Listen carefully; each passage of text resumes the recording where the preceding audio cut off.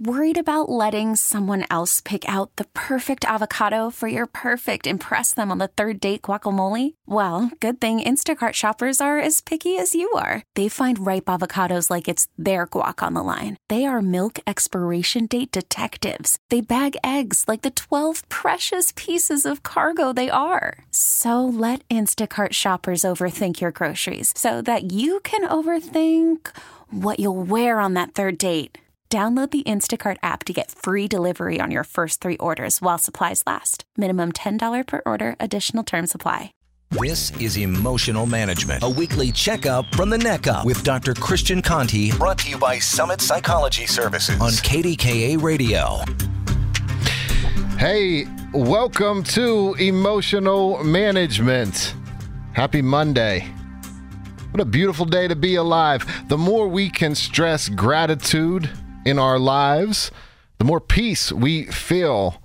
I'm looking forward to tonight's show. I'm excited to share some really great stuff with you. I have a wonderful guest coming up. Super excited about that.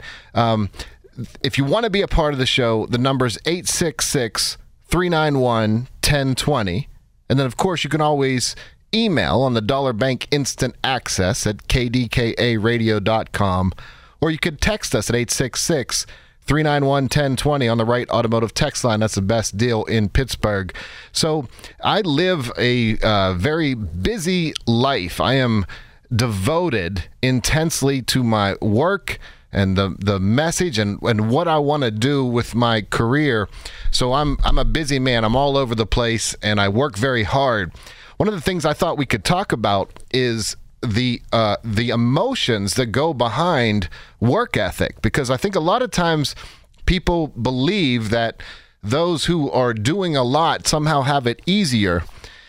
And I think the reality is that when you want something, there are emotions attached to that. So you have the physical day in, day out grind, going after whatever it is that you want.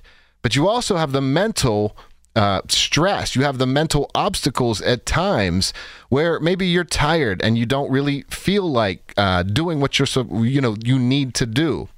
Maybe there are times when you feel overwhelmed. Emotions can certainly play a role in stopping people from getting what they want. And one of the great challenges is how to navigate those emotions to be able to get what you want. I had an opportunity to speak in several different places these past few weeks. I was off last week, but I was, it's a blessing to be able to go to these different places and connect with people from so many different walks of life. But last week I spoke in a prison in the eastern part of Pennsylvania, and the interactions that I had with some of the inmates were powerful. Some of the guys were talking about regret.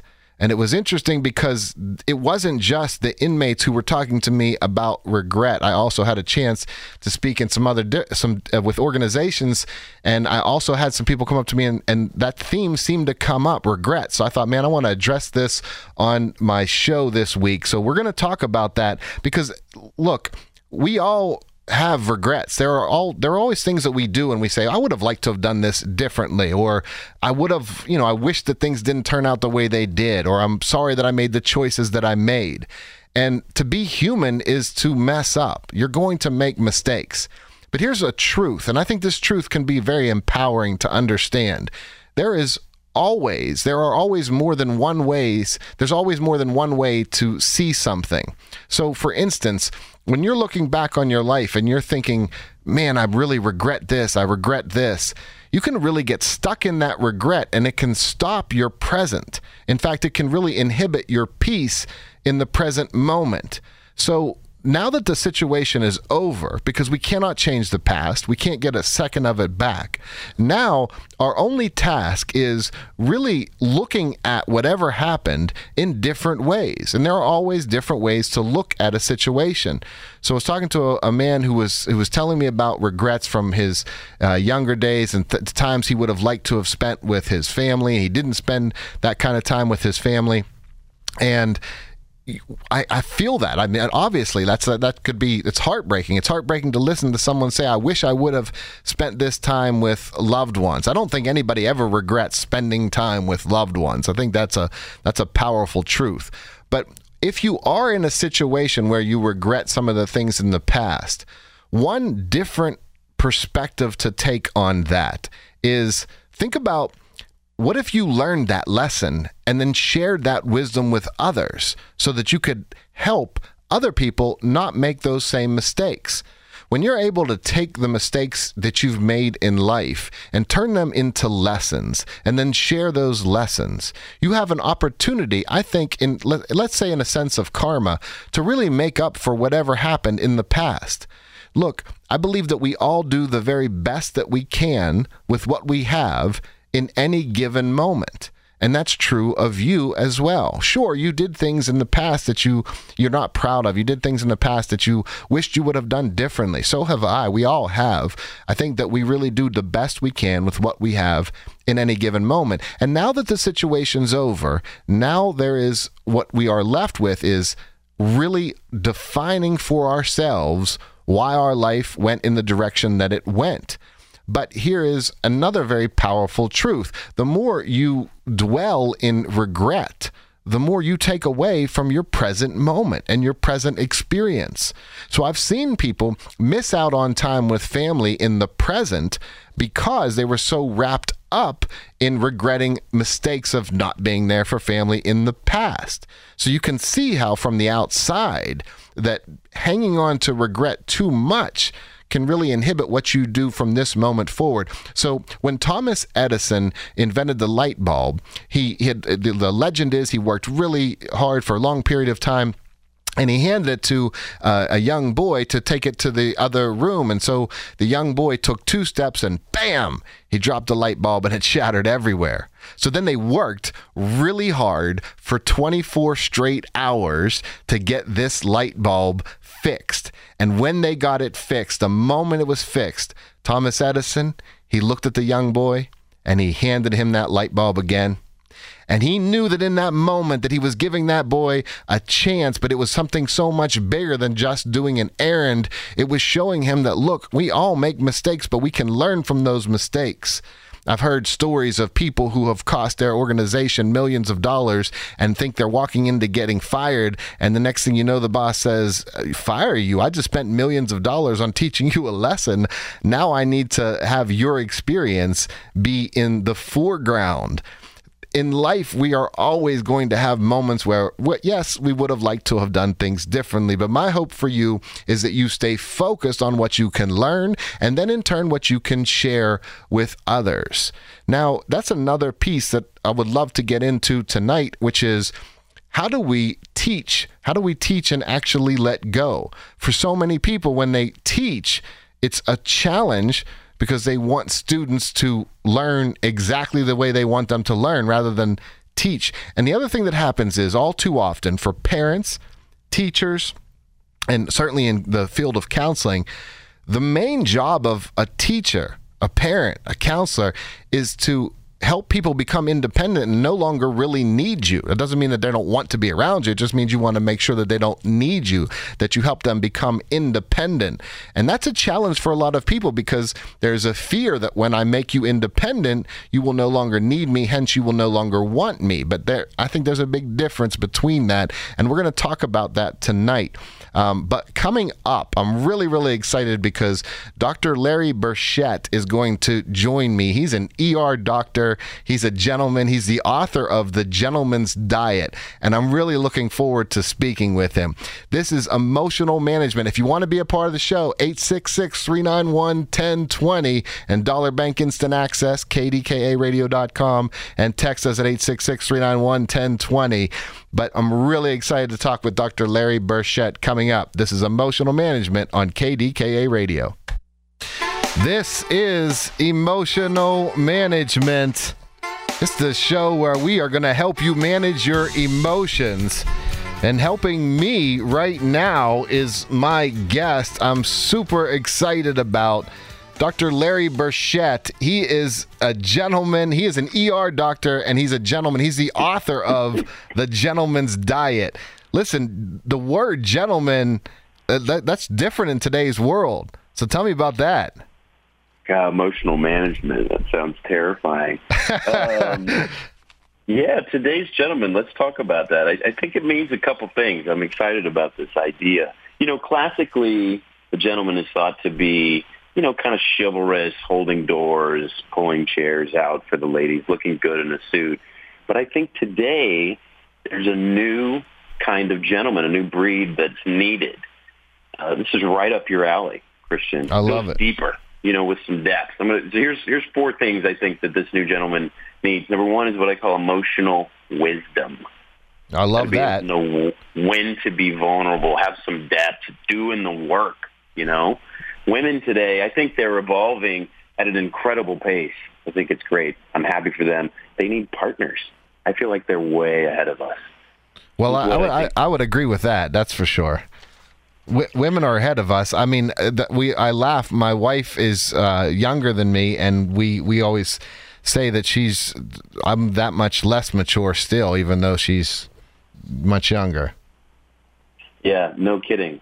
I think they, these ladies want partners, true partners, and I think part of that is a man that's emotional enough to connect with them on those levels, and that takes work. I think it's easier for a woman to naturally get there than us. Well, I think you're right. I mean, right off the bat, I agree, because I believe that as men, we're often not taught when we're young to embrace our emotions. We're often taught to, hey, suck it up, stop crying, and that somehow emotions got connected with weakness. So, yeah, we're not really taught to embrace our emotions. Mm-hmm. I'd like to hear a lot. I'm really interested because this is right up your wheelhouse. I mean, this is like, especially in the prisons and anger and all that stuff that you deal with. You see the direct connections between how we raise boys and then stuff that you see in the prisons? Oh, so much so. So, for instance, let's say I was speaking in a prison the other day, and a group of guys, when they're in a group, and it's really interesting to watch this dynamic, but when they're all sitting there in a group, the idea of showing that you're actually engaged and interested, now they'll be dialed in, but as far as like letting their guard down to even laugh at stuff that's funny, I make a joke about that, and it takes a little bit for them to warm up to even start to laugh, because I have to act really stoic, I have to act really tough. But I commented on that the other day. I said, it's interesting, a room full of guys, and all of a sudden we have to be like, no, I don't think anything's funny. Like, I mean, not me, I'm not funny. And but then they started laughing with that. But it took a while. But yes, I do believe that, because there's a difference between assertiveness and aggression. And I think that if we don't teach guys how to be assertive, they end up just being aggressive. So in that setting, instead of kind of having the tough guy mask on, what would you want men to do instead? Well, I think what I try to teach people to do, what men to do, is to learn to be able to just call whatever is going on with you. So if you're hurt, you don't have to break down and sob and weep just to acknowledge that you're hurt. So, for instance, a lot of times in a relationship, if someone does something and it's hurtful, instead of a lot of the men I've worked with through the years, instead of just saying, you know what, that really hurt me, or when you went and talked to that person, that really hurt me, instead it'll be like, no, I'm not hurt. Now I just want to be controlling and cover that up.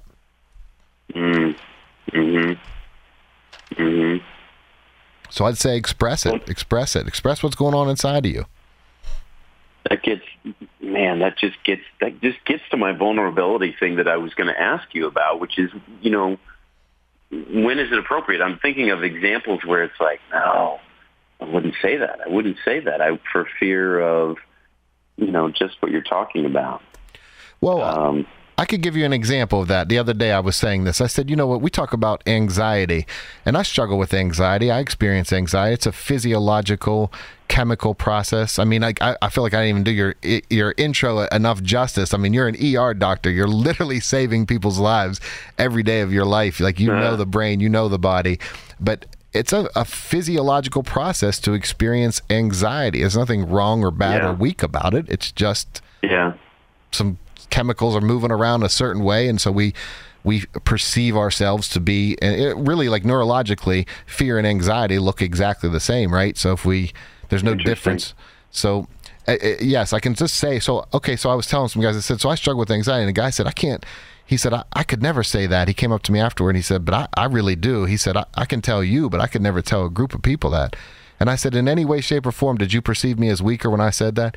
He said, no, I actually thought that was pretty strong for you to say that.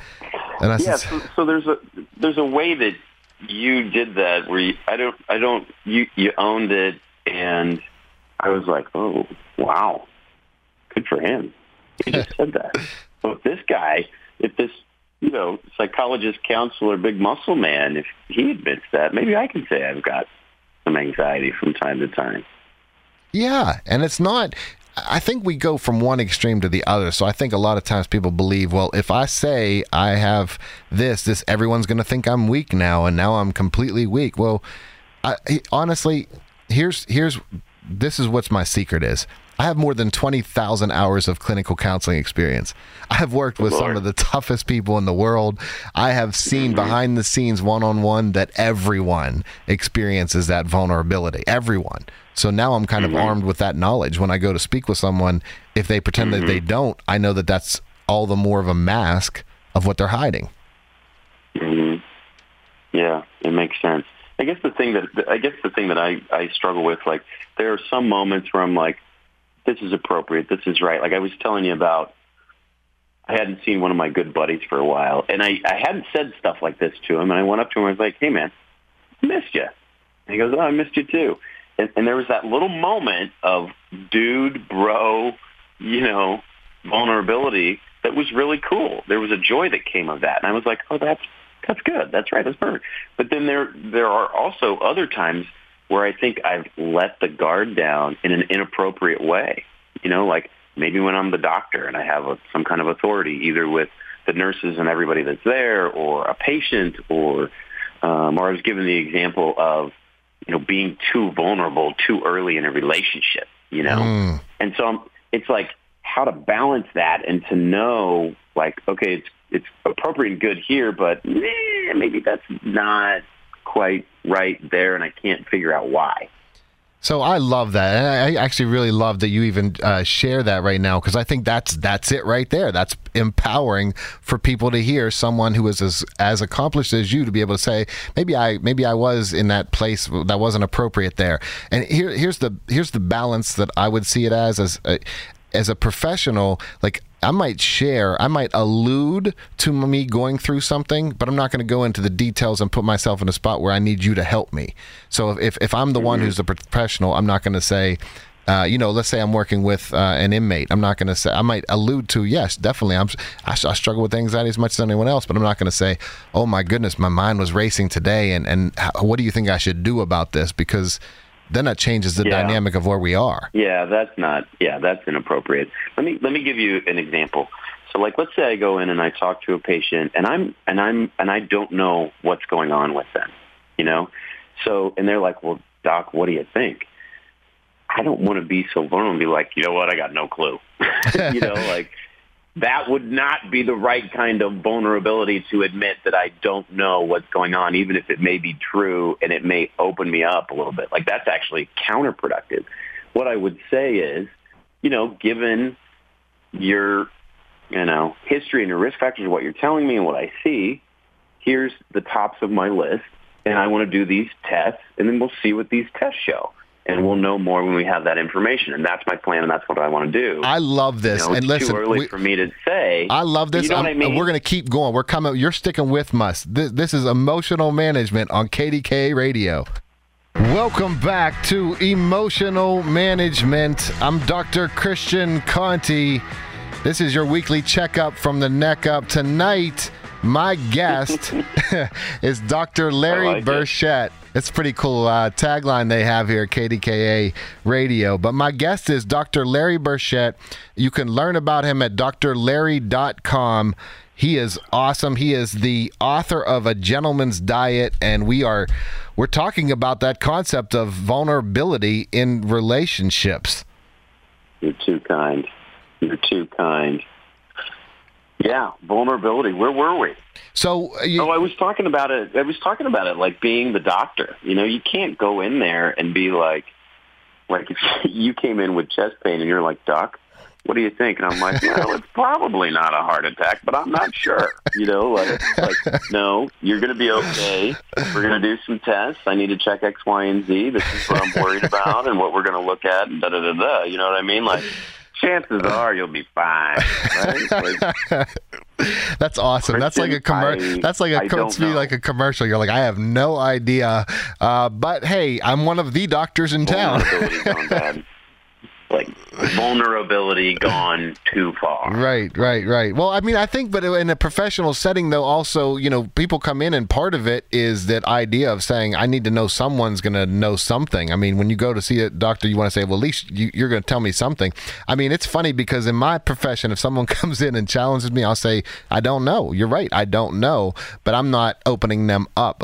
So I can say, I'm really not sure what it's going to look like. Now, when I say that, I have the confidence to know that I'm going to fall back on a theoretical approach. At some point, your thoughts are going to be causing impacting your feelings. At some point, what you're doing is going to impact what you're. So I feel comfortable in saying I don't know how it's going to roll out, but understanding those dynamics is certainly helpful. But I do think it's different. But you're right, though. I mean, there is that balance, and you mentioned it too within dating too. And a lot of times people get together and they say, you know what, I'm going to open up really fast because I want to get this to the heart of the relationship. And the reality is it can't work. Yeah, it's like, I feel like Brene Brown. I love Brene Brown. I read her stuff, and it's like vulnerability, everybody be more vulnerable. And then I'm like, the times that I've been too vulnerable too fast and opened up like that has backfired. Like, that does not work. So that's why I like this little phrase that I made up. I just made this up. Give it to me. Emotional wisdom.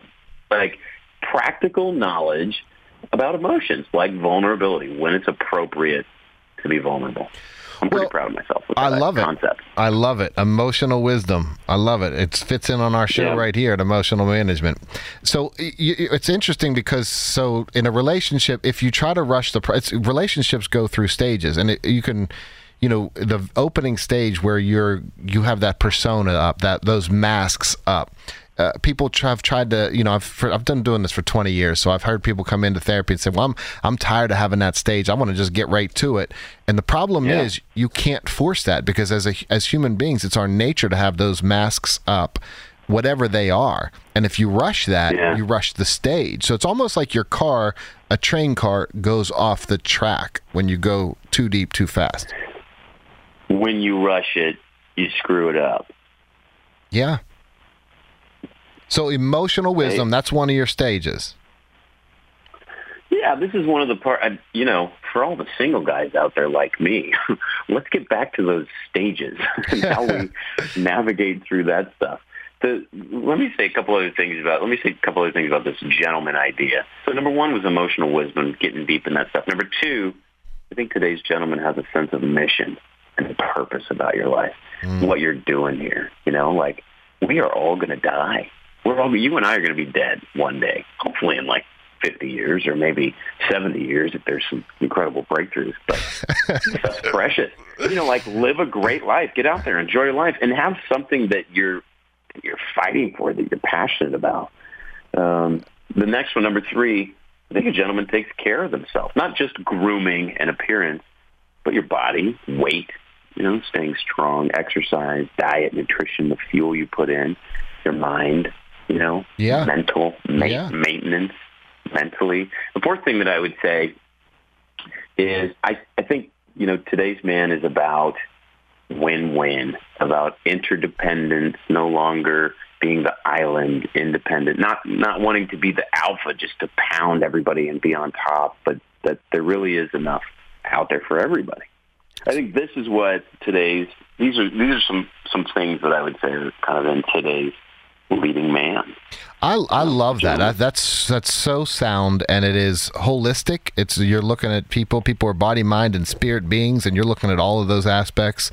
The sense of purpose, so existentialists, philosophers would talk about that we're finite. And when I was a professor for a while, and when people would students start to study existentialism, they'd say, well, isn't this depressing? We're talking about death. And to the contrary, to understand that you have the limits that actually increases your ability to say, okay, my time is limited, so I'm going to do everything I can in this time. Oh, it's so motivating. I mean, it's an edge, right? It's that balance. It's like you can be terrified we're going to die, and you experience anxiety. I just hit 40, and I'm like, this might be half over. I mean, it might be over this year. You never know. Right. But I started to have some anxiety where before we're like billionaires with time, and I just never thought about it. But now it's like, wow. And so there's like this shift within me where it's like, okay, what do I want to do? Who do I want to do it with? Who do I not want to deal with at all? Like, what stuff am I sick of and I'm just not going to put up with anymore? Well, that became clear, too. But I think it's grounded in, our time is finite. You just taught me a phrase I've never heard before. We're like billionaires with time, thinking that we just have as much time as. I love that. That's wonderful. Well, we used to. When you're born, you are. Then you get more poor with age. That's how. That's just everybody. The sands of time go. Time. I think it's a natural shift that everybody experiences. Along with, we're no longer invincible. We can't do the things that we did at 16. I can't. Maybe you can. I mean, I'm stronger than I was at 16. I was about half the size, though. So I always say what my wife. Stronger now, but my wife lost out on this deal because when we met, I had hair, abs. I'm 250 pounds now, bald. She looks even better now, so it's kind of like unfair, I think, to her. Yeah, but you think about what you know, and like your maturity, all that stuff blows it out of the water. Everything else out of the water. I would imagine you're in such a better place. Than when definitely. I mean, finishing puberty. Right. It definitely and I wouldn't change anything for anything. But I also like that idea of takes care of themselves at number 3 for you, because I've seen people through the years, like couples, and they don't really put a lot of effort into themselves, and then they wonder why their loved ones aren't as drawn to them as they used to be. I specifically remember a case one time where I had a woman said, my husband's not interested in me at all. And then when I brought him in, he said, she literally has, she's twice the size of when we met. And he said, it's not even that. It's that she literally plays a game called Candy Crush all day long. And her justification was, I only play it for about 3 or 4 hours in the morning, a few hours in the afternoon, and then about 3 or 4 hours in the evening. So I was like, do you realize if you add those hours up, that's like a long day. Gosh. But brain has just been melted. Right. So when you talk about take care of themselves, like you want to put effort in. Like, for instance, I put effort in. I watch my wife. She puts effort in every day because we care about being the best we can be for each other. Yeah. I think a lot about the language to get that concept across to men. Men don't like spas. Women love spas. Men don't. And I think some of the best language is like a car maintenance. What kind of routine maintenance do you do? Do you change the oil? What happens to a car if you don't change the oil for too long? Engine gets ruined. Oh, what kind of fuel are you putting in? Are you putting diesel into a Ferrari? Or even the analogy, like, what kind of car are you? How do you treat yourself? Do you treat yourself like, you're a BMW, or do you treat yourself kind of like you're this junky old Ford, 1983 Ford F-150 beater, I feel like we have more to talk about. I want to know if I can get you for one more segment after this. Hey, buddy, I'll stay here as long as you want. All right, I'm gonna get you for one more segment. So, listen, if you want to learn more about Dr. Larry, go to drlarry.com. You can also find him on Instagram, and here's what it is. It's at Dr. Larry Burchett, Burchettt on Instagram. You can also find him on YouTube. We're going to talk about that coming up as well. Super excited to have Dr. Larry Burchett on the show tonight. I'm Dr. Christian Conte. This is Emotional Management on KDKA Radio. You're listening to Emotional Management with Dr. Christian Conte on KDKA Radio. I'm Dr. Christian Conte. This is Emotional Management. Super excited tonight. I have Dr. Larry Burchett on. I mean, really, this is great. Like Dr. Larry is an ER doctor. He is a gentleman. You can find him on Dr. Larry Burchett on YouTube. Burchett. But let's get back to talk. So you have a book called The Gentleman's Diet. Tell us about that. The Gentleman's Diet. Well, I wanted to call it the Bachelor's Diet because I went on the Bachelorette years ago and they wouldn't let me use that word. Bachelor. It was like trademark. How was that going on the Bachelor? What was it, the Bachelorette?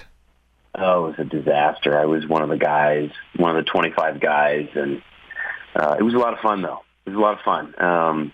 Might have drank a little too much tequila. The girl was not exactly thrilled with me, but I had a great time with the guys, and it was a really cool experience to kind of see, Hey, life teaches us so much. I opened up the show at the beginning of the hour talking about how we can change regret into just learning lessons from it. So, but let's just say there were some lessons then. So I went on the show, and I was like, oh, I'm in great shape. I'm this little punk, and then it was all these like 6'2", 6'4" models that were shredded, and I was like, oh wow, I was intimidated, and I was like, what do you eat? What are you doing for workouts? And 10 of them gave me their plans, and I was like, wow, this is really good. Like, these are disciplined guys. I'm going to write a book about this. So I put it all in this book, and I, did some good medical research, and I did some kind of motivational stuff with NLP, and it's actually a great book. I'm proud of it. That's awesome. That's the Gentleman's Diet, baby. That's awesome. And, diet's so important. And talking about emotions, diet impacts emotions. I mean, tell us about that. Diet impacts emotions. I think one of the most interesting things, and I'm going to screw this up, but they've definitely studied children in schools, and they've compared just kind of the normal processed food diets to putting in vegetables, fruits and vegetables, and better food. And, their behavior improves, their learning improves. Like, it clearly affects their ability to perform at school. And it's no different than us. I mean, you just have to kind of reflect on your own experience of alcohol is an obvious example, but even just like overdoing it with carbs, going to McDonald's or Taco Bell, it's like glorious for 30 minutes and then you want to die for 3 hours. Like you just feel, there's a dopamine addiction process. It's not like severe, it's not like heroin, but there is a little bit of an addiction process in the short term. But then, afterwards, when your body is, saturated with foods and substances that aren't the healthiest, you feel it. We feel it. Well, it impacts you. I mean, there's no doubt about it. I love. You're right. Just you feel it. And look, it's not easy for people. So for me, when I was young, I was really skinny, and I wanted to be bigger. Like I boxed, I kickboxed. I wanted to be. I idolized the heavyweights. I wanted to be a bigger guy. So I ate and ate and ate. And what happened was when I was done playing sports, I still kept eating like I was playing. Totally. Until recently, I will eat and think that was the program. Yes, like I was just like, wow, like let me just eat as much as possible. That was your program that got uploaded into your brain as a teenager when you wanted to be a fighter or whatever. And then when the fighting ended and the activity ended, that program, you never updated that program. So it kept running. Same thing. It's the same story for so many of us. I played high school football, and it was like eat everything you can because you want to gain every extra pound, so that you can hit harder. Right. And I ate like that for 10 years after college, and then I packed on this weight. And when I hit my 30s, my metabolism changed. I got a gut, and my daughter was like, "Daddy's fat," and I was like, "No, that is not fat." And that's right when I wrote the book too. Like that was a big inspiration for me. Like that is not part of my identity. I will change. Something needs to change. Well, you look great. You're such a sharp-looking guy. So drlarry.com, you'll be able to see him, but you're definitely in shape. And I think leading by example is huge. I say this to people all the time. If I didn't practice meditation, if I didn't practice, if I wasn't practicing what I teach, you could see it. You could spot it in a second. So when you want to look at somebody who's follow a diet, you certainly want to look to someone like you who's built what really well and say it's obviously working. What you're doing is working. I appreciate you saying that. This is another big motivation.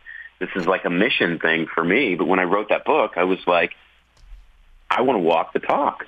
I want to be a doctor who's actually, living what I'm prescribing. I don't want to be a fat doctor that's telling people to lose weight. I think there's a credibility issue to that. And it's taken a lot of time. It's taken years for me to figure out, how can I do it? What do I like? How does it work with my life? When do I do food prep? All of these little things. Good. It's worthwhile. It's excellent. To live that message is excellent. That's what people see and they buy into it. I laugh because people. I remember one time I had a guy was in one of my groups I co-founded a Center for People Convicted of Violent Crimes, and in South Lake Tahoe, California, and one of my guys in my group, he was like trying to cut me off and almost swerving into me, and I just slowed down and waved and smiled to him, and he pulled in front of me, and he pulled in the parking lot. He jumped out of the car and he was like, "Man, Doc's legit." He was like, "I was trying to make him so mad on the road, he just slowed down and let me go." Exactly. I said, "Well, I live my message. I'm not going to tell you one thing and then not be in control myself." So, you modeled that behavior. That would be a little bit hypocritical for the anger management guy to go off on people on a regular basis.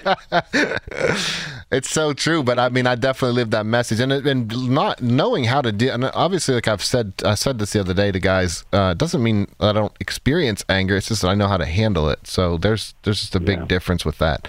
So how do you handle it? Well, are you done? Are you wrapping up? No. One of the main things that I've learned to do is not be attached. I'm not attached to my thoughts, my beliefs. Like I'm not an attached person. Like I believe with conviction. Like I love Mark Twain saying, "Speak with conviction, but be open to being wrong." So I'm going to say with conviction, I definitely want to have you back on this show. I definitely want to have you back on this show. The way we're going to wrap it up is tell people how they can find out and learn more about what you're doing and let's get your message out there. Yeah, the main thing is every week I write a little blog and I do a video that's just kind of exploring this idea of what it means to be a gentleman and to take care of yourself and to try to be the man. I think it's mainly geared for men, women kind of check it out too, but to be the man you really want to be your best. That's kind of just the key thing of it. And I want it to be holistic, and I don't want there to be any, BS. I can't say. No, but you know what? In the last 10 seconds, I'm going to say this. I'm going to put your stuff up again on the website to let people know about you. Go to the website and sign up for the email. I love it. That's what I would say. This is Dr. Christian Conte. Thank you so much, buddy, on KDKA Radio. This is Emotional Management, a weekly checkup from the neck up with Dr. Christian Conte, brought to you by Summit Psychology Services on KDKA Radio.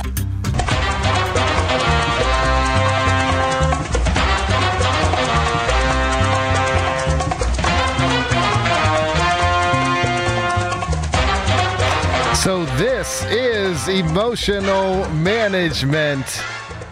I love it. This music gets me heated. It gets me excited. This is awesome. What great energy. What a blessing to be able to be here with you.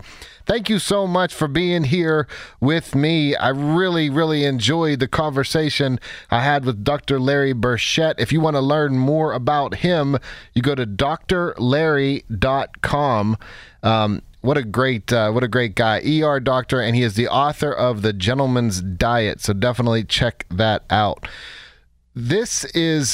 We're going to get into questions because there are questions I have from emails and text, but I also want to talk to you. So if you have questions and you want to call in. Week after week, I hear people say, "Man, I really want to call in, but I just get so nervous." So let me put your mind at ease. No one can see you on the radio. People are not recognizing your voice. The number is 866-391-1020. 866-391-1020. And then, of course, you can email on the Dollar Bank Instant Access at kdkradio.com. We've got some emails we're going to get to. And you can also text at 866-391-1020. So, look, this whole concept of what I started the very beginning of the show, the top of the very first hour, I said, talking about work ethic and talking about putting your effort into what you're doing. No matter what you do, you want to be the best at what you're doing. You can't get the past back. The future is hypothetical. All you have is the present moment.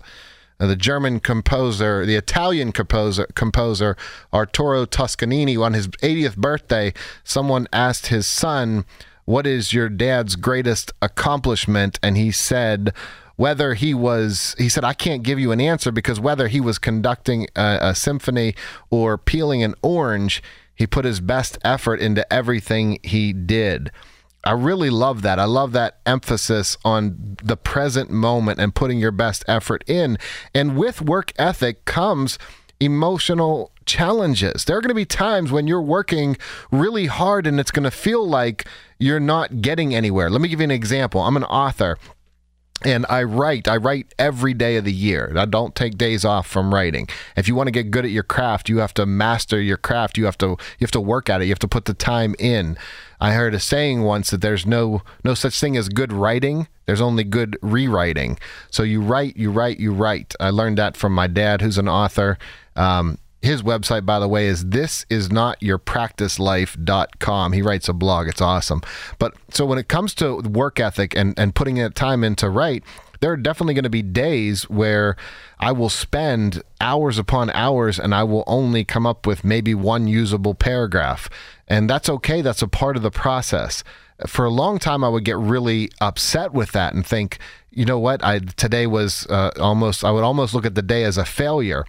And one day, I was struggling to come up with something, and when I came home and I shared with my wife that I had such a difficult day, she said, "You know what?" She said, "That's kind of great news." And I said, "Why is that great news?" She said, "Because you tend to have days where you write a ton after the days where you don't write some." So I said, it kind of just shifted something in me, and I thought, you know what, you're right. Like, what if I just looked at, I needed to sit through this day emotionally and understand that I was going to put my best effort in, but if I didn't come up with ideas, if I wasn't able to write, I don't give up. I don't quit. I say, you know what? I'm just around the corner to getting something more. There was a man once, and he was a frugal man. And so he ate crackers, and I mean, he was slow and deliberate in the way he ate his crackers. He ate 6 of them, and then when he got to the 7th cracker, he split it in half, and he only ate half of it. And he got full, and he looked and he said, "Man, it only took me a half a cracker to get full." He's like, "Why did I waste my time on all those other crackers?" And of course, he was a foolish man in the story, but the concept of the story was about that half a cracker is not enough. You never know which cracker is going to get you to the level that you want to be. And that's why you put all effort into everything you're doing. Let's go to the phone lines. Teresa, you are on KDKA Radio. Teresa, can you hear me? Oh, hello? So, Teresa, you're on. Okay. Yeah, I just have a question about something you said. You said that you're not attached to your feelings or your emotions about things? Yes, not attached to my ideas. Not attached to your ideas. Well, how does that, isn't that destructive more than creative, more than helpful to you? It could be. You see what I just did there? I wasn't attached to my perspective. I used to read these books. About how to get what you want with your mind, the power of your mind. Yeah. And one of the things it said was to visualize what you want, but don't be attached to it. And it will more likely come to you if you're not emotionally attached. I personally agree with that a lot. I definitely agree with that. I think when we visualize, we want to make it super crystal clear, and we say, you know what, this is something I want, but I'm not attached to how it's going to happen or whether or not maybe it's going to lead me to something else that's even better. And if I'm so focused on what I thought I wanted, I'm going to miss out on something that could be even greater. But I found out there was a downside to that. Give it to me. Well, once you get this thing, and it often worked. I mean, it wasn't just, gobbledygook. It often worked.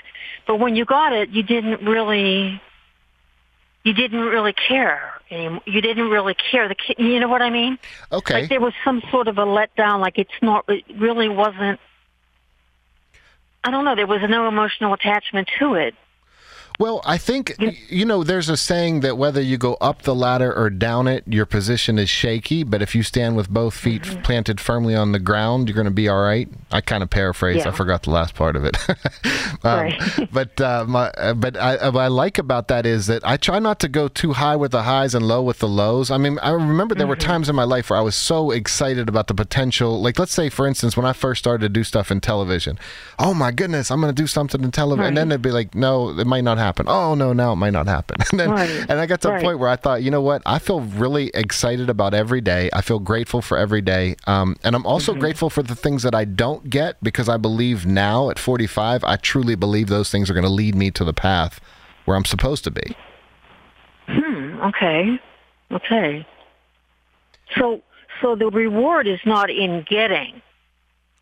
Oh, that's beautiful. That's beautiful. It's not. You're right. I don't think that's one of the most beautiful. That's exactly the way to say it. Eric Fromm, F-R-O-M-M, wrote a book called To Have or To Be. And the principle was that in having things, you think that like you're going to get happiness, but you never really are satisfied. But when you can be, because it's the being that makes you happy. Yes, that's it. That resonates with me. Right. It's like Aristotle said, your character is destiny. Your character is your destiny, not what you have. Oh, I love that, Teresa. I love that. Does that clarify? Does that clarify as far as what did I? Yeah, it does. It really does. I love your phone call, and I appreciate you so much. That is such a great call. Thank you so much for calling in. And I love that quote too from Aristotle. Yes, I always think about it because I just didn't realize. Like I tried to think about what does it mean that you have to do? Isn't your destiny what you do? But obviously it's more of what you are. I really do believe. I really do believe that. I also love that you. I also love that you used the word gobbledygook. So that was just awesome. That's a good word. It's a great word. Thank you so much, Teresa. I really appreciate you. Thanks for talking. Definitely. I love what a wonderful call, and it's so true. I think that is so true what Teresa said. This is emotional management. If you want to be a part of the show, 866-391-1020. I love talking with you. This is Emotional Management. I'm Dr. Christian Conte on KDKA Radio. This is Emotional Management. I'm Dr. Christian Conte. This is your weekly checkup from the neck up on KDKA Radio. If you want to be a part of the show, and I love talking to you, 866-391-1020. Had a beautiful call with Teresa. Thank you so much for calling, Teresa. If you want to be a part of the show, call 866-391-1020. You can email the Dollar Bank Instant Access at kdkaradio.com, or you can text us at 866-391-1020 on the right automotive text line. So Gary sent in this KDKA Radio Instant Access comment. It's a beautiful thought. He said, never let regrets take the place of dreams. Oh, I love that. Never let regrets take the place of dreams. So let's put a visual in front of you. Let's imagine that there's an enormous chest, and in this chest is a lot of heavy weights. Let's say it's filled up with a lot of things, so it's very heavy. Now, let's imagine that this chest is filled with those heavy objects or regrets. Now imagine you had to go through your day carrying that chest around with you. It would be very difficult. At some point, you would say, "To heck with it! I'm not doing it anymore. I'm letting it down. I refuse to take it with me." And at that point, you would let it go. You would realize that if you saw that visual, and if you can see that with me right now, visualize that your regrets are heavy weights, and they're put inside of a chest, and that you have to carry that with you every day, drag it around. At some point, you're going to say, I don't want to do this anymore. It reminds me of a story. I was counseling a woman one time who had she was really struggling in terms of regret because she really had, I can't remember what the health illness was, but after she had her baby, she was really ill for about 8 months. And so for about 8 months of her baby's life, she spent a lot of time in the hospital, and she was really ill. This was not her fault. It was not her fault that she was ill. It was not her fault that she was in the hospital. But she felt very guilty about not being there for her baby for those 8 months. So she was having a difficult time because now he was probably, I think, maybe four or five by the time when I saw her for counseling. And so she said, I just feel so bad because I wasn't there for those 8 months. So I said to her, it sounds like you're allowing those 8 months, which weren't your fault at all, to impact your present moment with him, because now your mindset, you're struggling with such a psychological depression. And when I say psychological depression, I mean that in different vernacular than physiological depression. Physiological depression is chemical. It means you could feel genuinely, your thoughts could be a very happy thoughts, but your body could feel chemically down. And that's different from your mind really pulling you down with things like guilt, shame. But so she had this weight of shame, of regrets. So I said to her, how about this? What if you were to go? Well, here's what I want you to do. I said, this week when you go home, what I want you to do is I want you to go in your kitchen. I want you to face a garbage can. And during that and I want you to, I purposely had her face a garbage can. And I said, I want you to imagine all those, whatever guilt thoughts you have, you go ahead and have them. Let's call them up to the surface. And I want you to set a buzzer and go ahead and take 15 minutes and just say how terrible you were for not being there for him for 8 months. Just blame yourself, take full responsibility. It was your fault that you were sick. It was your fault you had this. And for 15 minutes, go ahead and just bring that to the surface. And then when that 15 minutes is over, set that down and go be present with your son now. So that way we can at least contain all of that to 15 minutes. So the next week she came back. I mean, there was almost a bounce in her step when she came in the next week. And I said, so did you try my exercise? And she said, yes, but I got to tell you, she said, I literally set the timer for the microwave for 15 minutes. I faced the garbage can in my kitchen. I started to blame myself, and then I thought, what the heck am I doing? I'm missing out on time with my son. She said something released in me. I turned around to play with him. I have never felt this good in years. She said, I let it go. I released it. And I was so grateful to be a part of something like that, because guilt, shame, they are so heavy. And listen, the difference between guilt and shame, guilt is feeling bad about yourself. If you need to feel guilty to learn a lesson, wonderful. Learn that lesson, act differently based on what you learned, and then move on. But shame is feeling bad about who you are. And my research, my career has taught me over and over again, time and again, that people who live in shame act out of shame. So, for instance, for this woman, she was feeling shame about something she couldn't even control, being sick, having time away from her infant. And so that shame was weighing down on her present moment. When you live in shame, you act out of shame. Well, I can't be there around for him right now because I wasn't there for him in the past. That was her mindset. That's what she was thinking.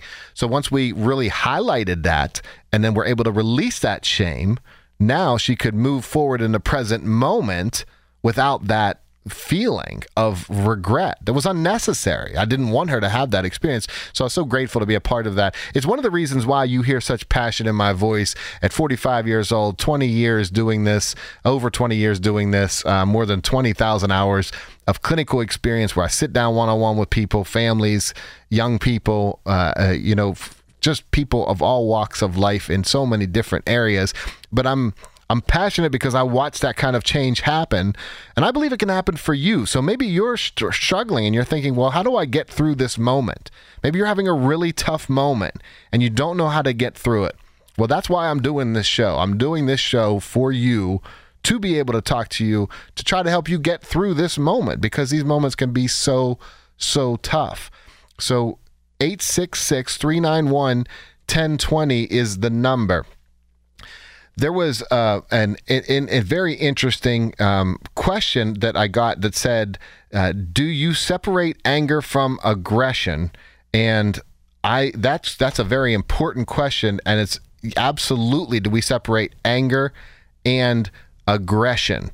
And look, to be able to put those two things apart and realize that they are two vastly different things is really, really important. And I'm going to teach you coming up in this show, I'm going to teach you the difference between them. But I want to go to the phone lines for a minute. We have Gary in, we just lost him. But go ahead and call back because I might have messed that up myself, actually. Talk about vulnerability. I think I might have just hung up on him. So what was anger and aggression, the difference, the vast difference between the two. So aggression is... anger is an emotion. It's natural. It's a very natural emotion. When you feel anger, it can teach you a lesson. It can teach you something about yourself. It can be a motivator for you. But aggression is acting on that anger in ways usually disproportionate to what the situation calls for. When we are aggressive, we are pursuing that anger in a way that's allowing it to control us. Now, there's a difference between aggression and assertiveness. Assertiveness is being able, you have a right to your space. You have a right to your space, and we're going to get into that. I really do want to get into that coming up. If you want to be a part of the show, the number is 866-391-1020. The Dollar Bank Instant Access is kdkaradio.com, or you can text us at 866-391-1020 on the Right Automotive text line. We're talking all kinds of things that matter to you. This is Emotional Management. I'm Dr. Christian Conte on KDKA Radio. This is Emotional Management. I'm Dr. Christian Conte. This is your weekly checkup from the neck up. And we're talking about all things life, regret also. And we're going to go to the phone lines. Gary, you're on KDKA Radio. Hey, thank you. Can you hear me now? Can you hear me? Yes, I got you. Thank you so much for calling. Okay, thank you. Thank you. I appreciate it. As I said the quote, and I do believe that regret should not take the place of dreams. I love that quote. Thank you for sending that. That's excellent. Well, thank you. I also believe, and this is just my own view, that I think, and by the way, I've listened to your program with great interest. It's a great show. Thank you so much. And I also do believe, you're welcome, I also do believe that regrets, if channeled right, can be a positive. Oh, absolutely. Absolutely. I definitely believe that. In the sense, and you know more, you're better, obviously way better at this than I am, but I do think, and I'll be 74 in September, I do think that I've learned that it's good to sometimes look back at some of the regrets, because I do think it increases your humility. At least it did for me. Mm-hmm. I love that. You're right. It does increase our humility, and we could all use that. I think ego is a burden for us, and ego gets in the way a lot of times. And sometimes we really need that step back of humility to say, hold on a second, I'm human, I've messed up. I think our culture, I've never seen a culture, frankly, like this one when it comes to ego. I'm sure in the past, generations, yes. But I'm not so sure. This is just my gut feeling. I think it's worse this time because I don't think, and maybe you could address this, I'm not sure about this. I would be very interested in your thinking about this. I think that, and I realize you're 48? 45. 45. But I'm really interested in your opinion on this. I believe this culture Sure. Has America gone through all this before? You know what I'm saying, generally speaking? Yes. Yes. Across the board. I do think this culture, in my gut feeling, is worse because I'm not sure we have the ladylike, gentleman-like culture we had in the past to solve problems and to be a healthier country. Well, I tell you, one of the things that I think you're on point about is I think ego. It is different, and here's what's different. I think we've always had ego. I mean, I remember reading Soren Kierkegaard talked about in the 1830s that look at our generation now. So I definitely think it's probably always been there to some extent. But selfies, this new emphasis on how I look matters so much that there are how many filters on every social media app, and so you really want to make yourself look in ways that aren't even you, and that's important to people right now. So in closing, I do think, I mean, from my own life, if I had to. And it was interesting you brought this other part about regrets. If you tried not so much to, when you talk to young people or someone younger, and you share that regret and try to more or less teach them, maybe teach is the wrong word, share that view with them, then you have a positive view. Then you have two positives. You're teaching yourself humility, and you're also showing the other person that at the same time. I agree. So it's a win-win. It is, and I agree with you. You're right, because when you're teaching someone else, and even though, I mean, look, we know that when we do with young people, we want to teach them something, we want them to hurry up and get it, or we don't want them to make the mistakes we've made. And even though that comes from a great place, we know we can't assume experience for someone else. So people have to learn. We all have to learn on our own. But I do think that like you said, by being humble and saying, look, I made this mistake and I just want to share this with you. I want to let you know. It's wonderful to watch when you actually see it take place. Like, for instance, I've heard my daughter say in the past, well, no, you taught me this, so I'm not going to do that. And I was talking to a buddy of mine the other day, and he said, you know, I taught something. One of my boys came home from school, and he said, you know what, Dad? He said, one of these kids was mean to me, but I thought, just like you said, why should I care what they think? Because then, you know, they're going to change their opinion. They're going to feel bad that they talked to me like this one day. And he said, you know, I couldn't even have done this when I was his age, but I'm so glad that he actually took that and learned from it. Right. And in closing, I'd like to share this thought that I heard about 13, 14 years ago. And I read it. It was on top of an obituary column. Is that, yeah. Am I pronouncing the word right? Yes, obituary. And I'm sitting in a Starbucks, and I read this on top of it, and I'd just like to share it with you, if I may. Definitely, please do. And, thank you. It said, I lost my thought here. Faith for today, hope for tomorrow, and love for all the days in between. Oh, I love it. That's positivity right there, Gary. So we'll close it there. I love it. Thanks so much for your call. Okie dokie. I appreciate you. It's really great to hear that, and I love what Gary said, because I think he's right on the money that we can turn this into a positive. So let's say you have that regret. There are so many ways to flip it into a positive. One is you can learn from it and teach others. That's great. That's wonderful. That's a great positive. But I've also heard a different perspective I want to share with you as well. What if you looked at the mistakes that you made and the pain that you feel from making these mistakes as though you are taking on karma for someone else? So maybe you have to experience this pain so that your children don't have to experience it. Maybe in some way, in some universal way, you're taking some of that pain from them. What a difference that would be. I remember a story of a hunchback, and he fell in love with this beautiful woman, and so he said, he kept trying to talk to her, but she wouldn't really talk back with him. And then finally, he said, she's like, "How could I love someone like you?" And he said, when I was in heaven before I was born, The angels said, we're going to give you the love of your life. But the only problem is the love of your life is going to have a terrible hunch in her back.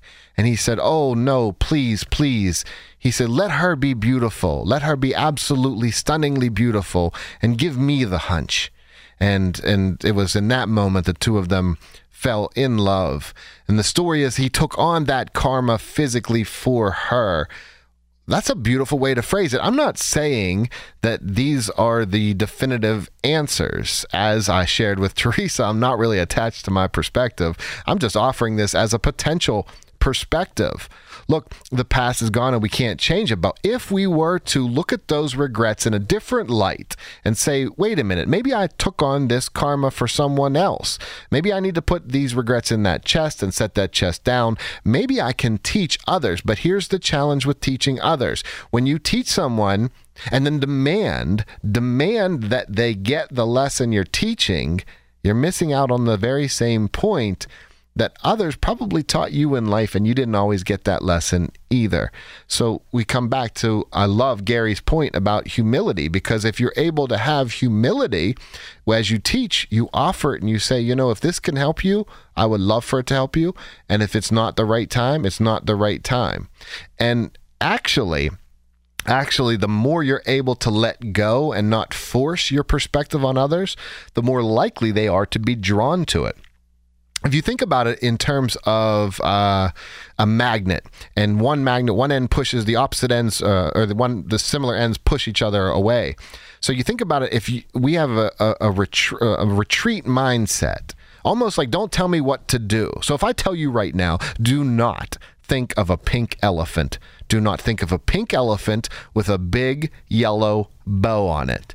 You're probably thinking of a pink elephant with a big yellow bow on it. When we're told not to do something, we don't want to do it. We want to get it out of our mind. You say, no, you can't make me think of that. I think that was a terrible example. I think that made the opposite point that I was trying to make. I think that when we try to force our perspective, people can resist.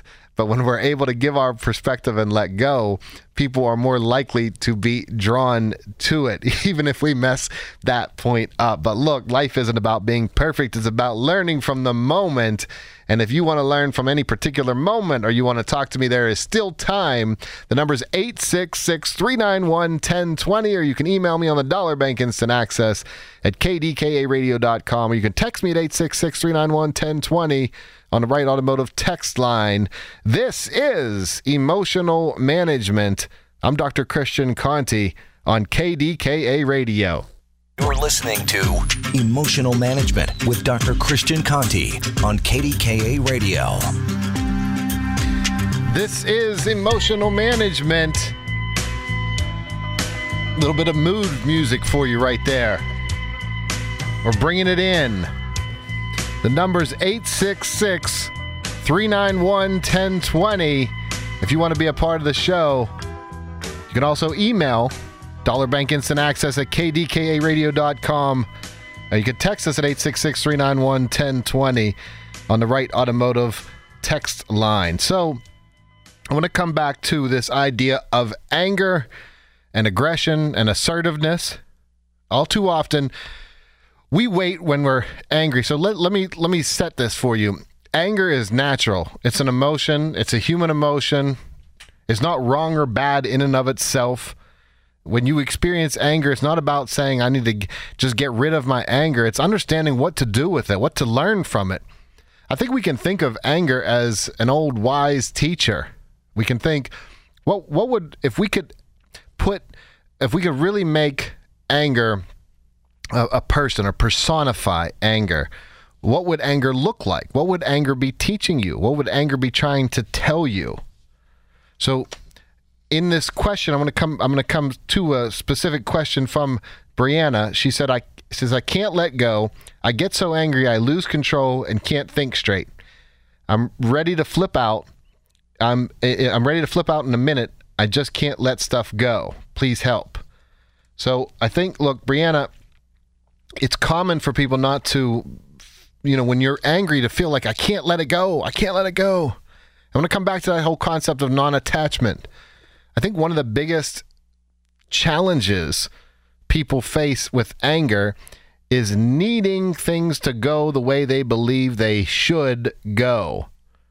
So we have what I call the cartoon world. The cartoon world is the world of shoulds. People should like me. People should say what I want them to say. People should speak how I want them to speak. And we fill our minds with these shoulds, and we get so wrapped up in our shoulds that we get angry when the world doesn't live up to that. But there's the cartoon world, and then there's the real world, how the world actually is. The more you align your expectations with the cartoon world, the more you're let down. But, and this is important to understand, the world isn't letting you down. It's your expectations that are. So, Brianna, you ask, I can't let go. How do I let this stuff go? Well, one way to let stuff go is to refocus from the cartoon world of, she shouldn't have said that, he shouldn't have said that, to, they did say that. He said that, she said that. He did do that, she did do that. And understand that it might not be what you wanted them to say or do, but you can handle it. You can handle it. So one of the things that really sets us off and gets us really angry really fast is that belief that we can't stand it when. I just used air quotes. I need to stop doing visuals on the radio, but I used air quotes. I can't stand it. Think about that phrase, I can't stand it. That's not an actual true statement. If you are standing physically, then you can stand something. Your mindset drives how you feel. So if you're saying to yourself, I can't stand it, when you actually can stand it, you're making yourself unnecessarily angry. And not letting stuff go comes down to saying, I need these things to be the way I think they should be. And you might have wonderful cartoon world thoughts. Listen, having a cartoon world thought doesn't mean it's not an honorable thought. Doesn't mean it's not a healthy concept. But the real world thought is how life actually is. For instance, you might have a cartoon world thought that there should be no such thing as disease. That's a beautiful thought. I love that thought. It's not reality, but it's a beautiful thought. It's an honorable thought. But there is disease.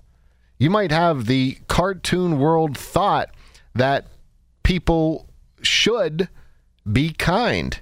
And guess what? I like that cartoon world thought. I would probably share that cartoon world thought. Except I know the reality is that sometimes people are struggling. Sometimes people are lost in darkness. And sometimes people aren't always kind. And that's reality. And the more we can learn to align our expectations with reality, the more peace we feel.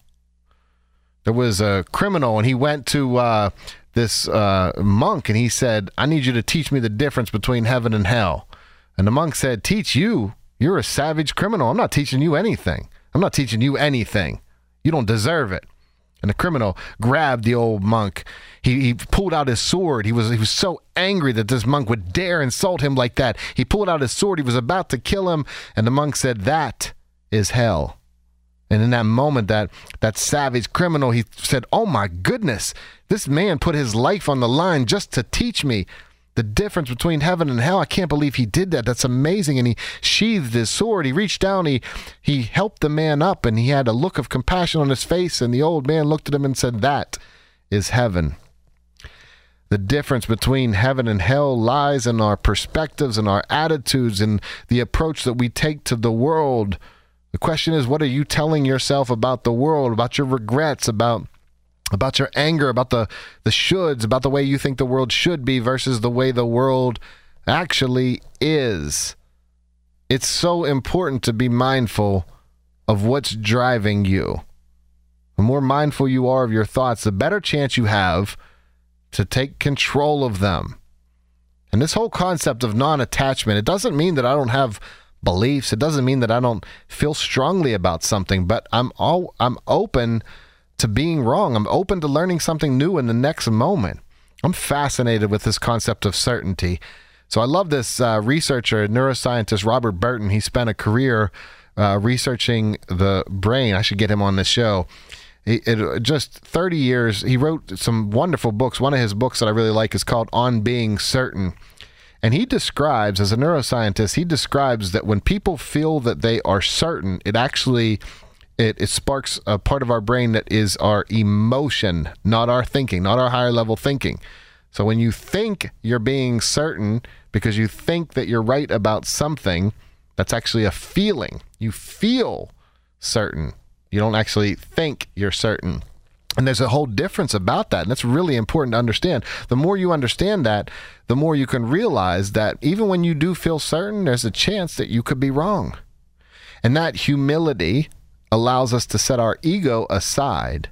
I mean, we live in a universe that is enormous, enormous. We have how many planets? 8, 9. We have 6 dwarf planets, hundreds of smaller planets on the Kuiper belt.